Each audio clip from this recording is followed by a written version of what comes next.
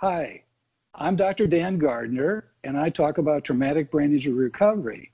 And today I'm pleased to be speaking with Dr. Arnold Purish, neuropsychologist. Traumatic brain injury recovery. Can the test results tell us how a person is functioning outside in their daily life?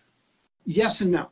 This is something we call ecological validity, meaning that how valid are the test results or the results of the evaluation. How valid are they in predicting functioning in daily life? So, for example, if someone does poorly on a memory test, might we expect them to do poorly on memory tasks in the real world?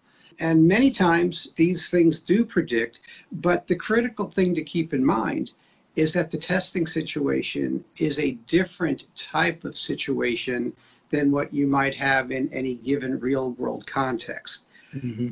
I might look at, let's just, a mother with a mild head injury who's pretty bright. She comes to my office and I find out that she actually does pretty well on testing, okay? But the testing situation, it's a quiet room, it's one-on-one, I'm presenting one task after another, and she does pretty well. But then she tells me, you know what, I can't maintain my train of thought. I get overwhelmed pretty easily, and I just can't do certain things in the real world. So I could say, according to these tests, everything's functioning pretty well. Now let's fast forward to that night. She's home. She's been tired from testing all day, and she has kids who are 5 and 6 years old, and her husband's just coming home, and she is trying to cook dinner while all three of them are trying to get her attention. She's trying to focus on something, she's tired from all day, and you get three people nagging her, and her brain just kind of short circuits. That's not the sort of situation that we see in testing. So right. Under those circumstances, what I can tell you is that the person's functioning should be good under a certain set of circumstances. Uh-huh. Now, in a contrary way, sometimes what we see in testing is much more demanding than some things in real life.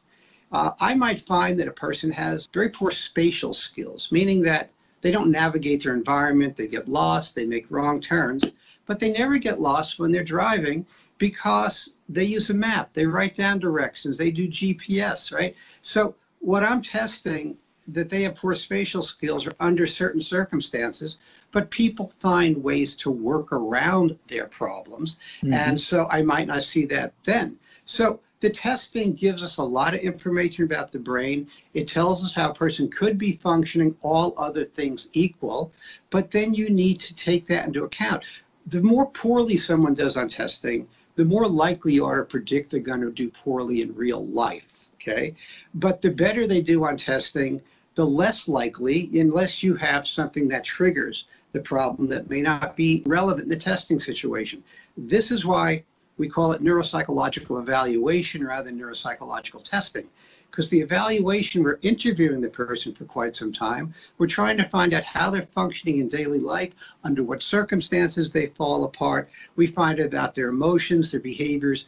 We observe them during the testing. Maybe they do fine until all of a sudden they get anxious. And if I gave the same test later on and they weren't anxious, they may do fine. So we might predict that they have potential for functioning fine, but when they get anxious, that undercuts them. So there's a number of variables. Performance is not consistent even in normals across contexts, but even more so with brain injury folks. Good point, that under a certain amount of stress, we all can have impaired functioning. Please let me know in the comments what questions you have and what other topics you'd like me to discuss.